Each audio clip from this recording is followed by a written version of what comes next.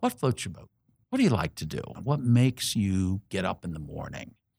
I had a pastor friend of mine that once said, "You're the only guy I know who says, 'Thank God it's Monday.'" I'm Steven Tyler, and this is No Indie.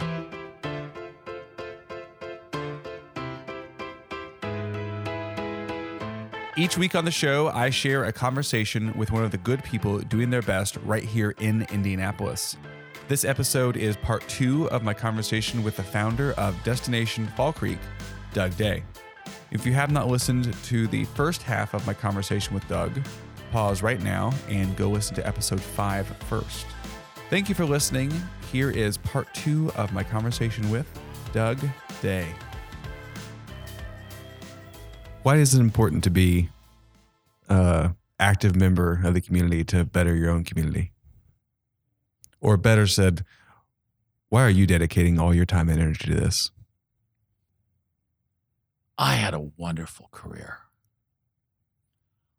Turned out I'm a Christian and I sing in my church choir. And when I meet my maker, I think he or she will look down and say, you know, the things I value most have nothing to do with that career and all that money you made and all that kind of stuff. They involve what you did to transform that neighborhood. Mm. And so I do believe in a greater good. I really do believe in a greater good. And I also find it fun. Mm-hmm. I find it pure fun. And I believe my life as a retired person needs to be split between things that are just pure fun. I love to travel. I love to take the train. Anyway. And things that are of service, that are for a greater good. And most people you run into are not going to be enthusiastic about kind of anything. Mm-hmm. And that's okay. They can go ahead and I have taken and have enjoyed taking a very different approach. I don't know if I'm answering your question or not, but it's partially because I believe in this greater good thing, and partially because I have fun with it, partially because I see results from it. I'm a results-oriented guy. Salespeople are. They tend to be results-oriented people. And I often wonder, what would have happened if you'd gotten into Destination Fall Creek and failed completely? Because when I started, it was just me, nobody else. It was just me. What would have happened if I had gotten into it? And I said, well, I probably wouldn't have let it fail. I'm that tenacious. So I often wonder what would have happened had it not been a good idea. Because I think if it was in fact a bad idea, that would have filtered out pretty easily, and I've probably gone on to do something else. Yeah. Do I hear you saying that it's not about streets and sidewalks and trails, but it's about the community and the people? It's about the community and the people. And if you can inspire and work with the community and the people, I'm not saying we're solving world hunger. I have a friend of mine who says, well, I want to solve big problems, worldwide problems. I said, well, good luck with that. I'm just going to try to make my neighborhood a little better. I'm not trying to solve even Indianapolis problems. I'm just trying to make my neighborhood a better place to live. And that resonates with people. It really does. Huh. You told me why you do this. You're a visionary. Cast a vision and sell somebody on why they should be involved. I would turn that around and start asking questions. Okay. I would start with the question of, what floats your boat? What do you like to do? What turns you on? What makes you get up in the morning? I had a pastor friend of mine that once said, you're the only guy I know who says, thank God it's Monday. But what floats your boat? What excites you? What kind of things would you like to be involved with? And the answer to that question will give you a great deal of insight as to where they think, how high they think. Do they think of chuck holes, or do they think of big picture things where you can make an impact on your neighborhood? So I am looking for people who have ideas. Like I'll go back to Jason because whose boat was this community orchard? Mm-hmm. So it really isn't me. It's more about just asking the right questions of people so they start thinking about what they like to do. And then if that is something that I could see making a big difference, now we'll work together to make your vision happen. And I like doing that. Yeah. I really like doing that. Where do you see Indy 10 years from now, or where do you want to see it? I like that we're attracting high tech, but maybe that's just because I'm a high tech guy. You like high right? tech, yeah. So I can clearly resonate with that. I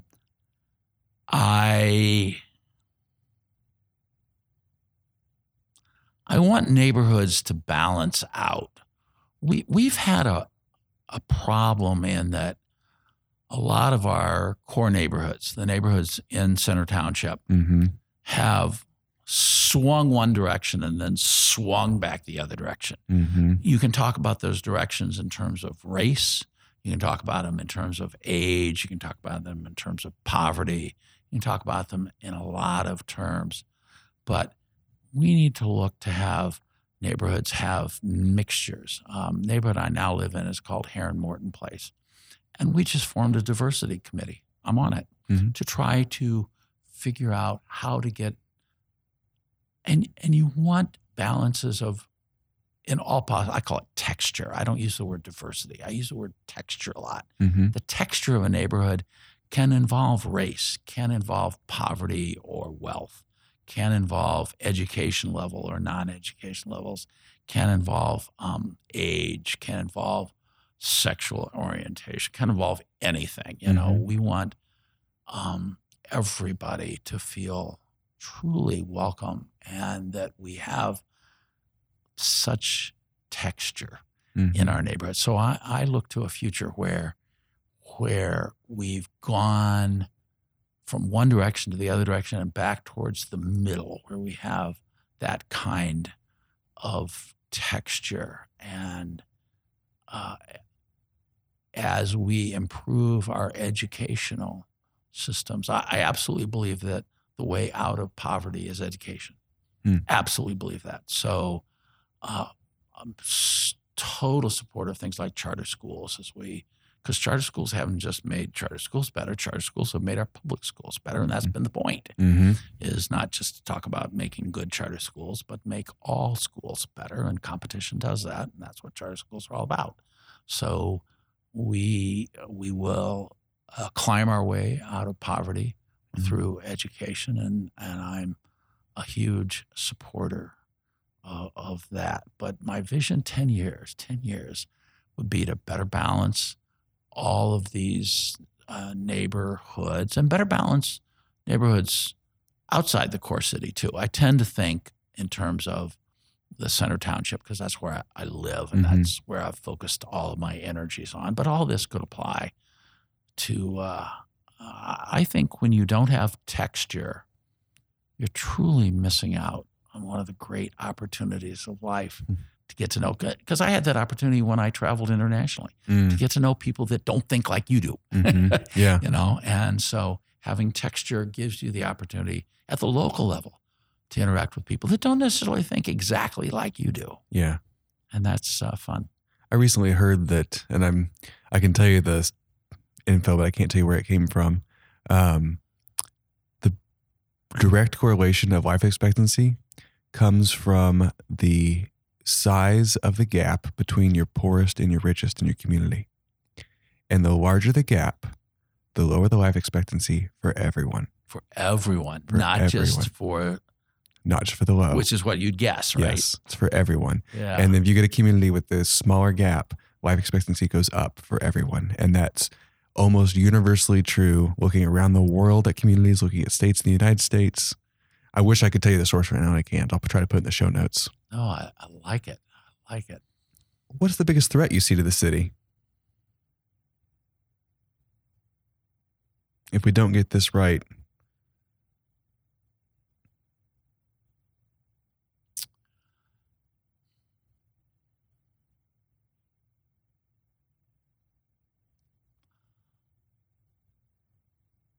we have no natural barriers to expansion in Indianapolis. Mm-hmm. Most large cities, let's just pick New York City. It's got an ocean on one side. Mm-hmm. Let's pick Denver. It's got mountains on one side. Mm-hmm. So there tend to be natural barriers to expansion. We, on the other hand, just mow down another cornfield, Mm-hmm. build another development, build some more shopping centers, and sprawl our way to eternity. I mean, Yeah. I'm not sure where you got to get to. I think it's Lake Michigan before you reach a real significant natural. Chicago has Lake Michigan, Yeah. But without those natural boundaries, it is hard for mass transit to work Mm. because you end up with low density. You end up with sprawl, people Mhm. sprawled out. And it is so much easier. And I'll use my rail yard as a good example. Mhm. It's so much easier. Developers tell me, well, why don't I just buy 26 acres of cornfields and I'll build something there? Why do I want to come down and take on the environmental concerns and take on the crime concerns and take on all the other concerns when I can just mow down a cornfield and build it out there? And I get that. But the lack of density makes it hard for mass transit to work. If you go to places where mass transit is very popular, I'm going to use Japan just because I spent a lot of time there. I mean, very dense, very densely populated country. I mean, they build farms in the middle of the loop of an interstate, of the exit loop. Yeah. I mean, they don't waste any space. And so I believe that density and mass transit are really critical for our future here in Indianapolis. And so I love how sports teams have been kept downtown. We're downtown right now. Yeah. How the Symphony is downtown. I'm a season ticket holder to the Indianapolis Symphony and love the Indianapolis Symphony. How IRT, the list can go on and on and on as to the things. We're building apartments like crazy downtown, which will give us the kind of critical density that we need to support mass transit. I love the Red Line. The Red Line is started construction from Broad Ripple to the University of Indianapolis down Meridian Street. Purple Line is getting some traction. That's on 38th Street. So I think our biggest danger is sprawl. That we just whack down another cornfield and make the place another, 189th Street or whatever. Yeah. And not that I'm against people that want to live in the suburbs, but I've become a real believer in the community that evolves from having a neighborhood, having a really tight neighborhood. So I want to see mass transit succeed and believe we're doing the right things, but we got to continue to do those right things. Here in Indianapolis. The other one, there's some obvious other ones too, which is crime and safety. I mean, the most murders we've ever had last year. Yes, and those are problems. Those are real problems. Yeah. But the one I would point at is we need a successful mass transit system that really works. To do that, we need density, and I think we'll get there. Okay, good. What are you doing when you're not doing all of this? You go to the Symphony. Are you involved at the board there or anything like that? Oh, no. Okay. I'm just a supporter, a fan, Yeah. a listener. I love the Symphony. I also play bridge. I met my current wonderful, spectacular girlfriend playing bridge at the Indianapolis Bridge Center, and I find that it's part of my war on early Alzheimer's. It's a very interesting card game with a lot of intellectual challenge to it. So I do that. I sing in my church choir, and I love my church choir. Where is this? St. Luke's United Methodist Church. Okay. I'm going skiing in February with the Indianapolis Ski Club, another great organization. Indianapolis Ski Club sounds a little oxymoronic. Yes, it does. But the biggest ski club in the country is in Atlanta. And the reason you need a ski club in places like Indianapolis is you got to go a long way to find a place to really ski. Yeah. And so you need a ski club that can organize these kind of trips at a reasonable price. Okay. So, Where are you guys going? they sponsor about 8 trips a year. We're going to Park City, Utah. Okay. Very good. So for a week. So that'll be fun. As I said, I've done 40 overnight train trips in the last 7 years. 40 over 7 years. I'm not good at math, but that's a lot of train trips. That's a lot of train trips. I love riding on the train and the seeing this country from a different perspective, let's call it. And beautiful. I love it out in the mountains. I love adventures. My kids always called me always up and they'd roll their eyes when they say this, of course. Daddy's always up for an adventure. He's always up for an adventure. Why is that a bad thing? I took it as a good thing, but they'd roll their eyes when they said it. We can get close to wrapping up here. If someone hears this and they get a bit inspired, they want to get involved in the community, where would you point them to get started? Oh, that's a great question. I would say, do you have a neighborhood association in your neighborhood? And if you do, start going to functions that the neighborhood association has. And then if they have needs like, need somebody to be on a committee or on a board, join.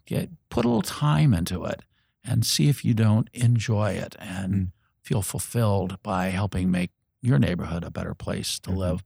And I will tell you that as you get more and more into it, you will find yourself going, wow, I can make a difference. I can really make a difference in my neighborhood. And you will find yourself energized by that.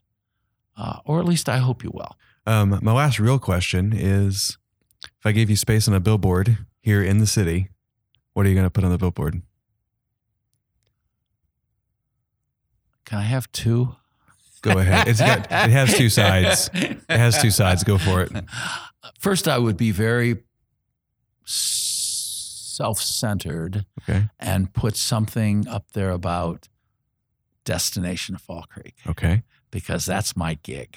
Yeah. And I will tell you that's been a lot of fun. And I would want to think about exactly what I would put up there. But I would put up about how Destination Fall Creek has helped transform our neighborhood.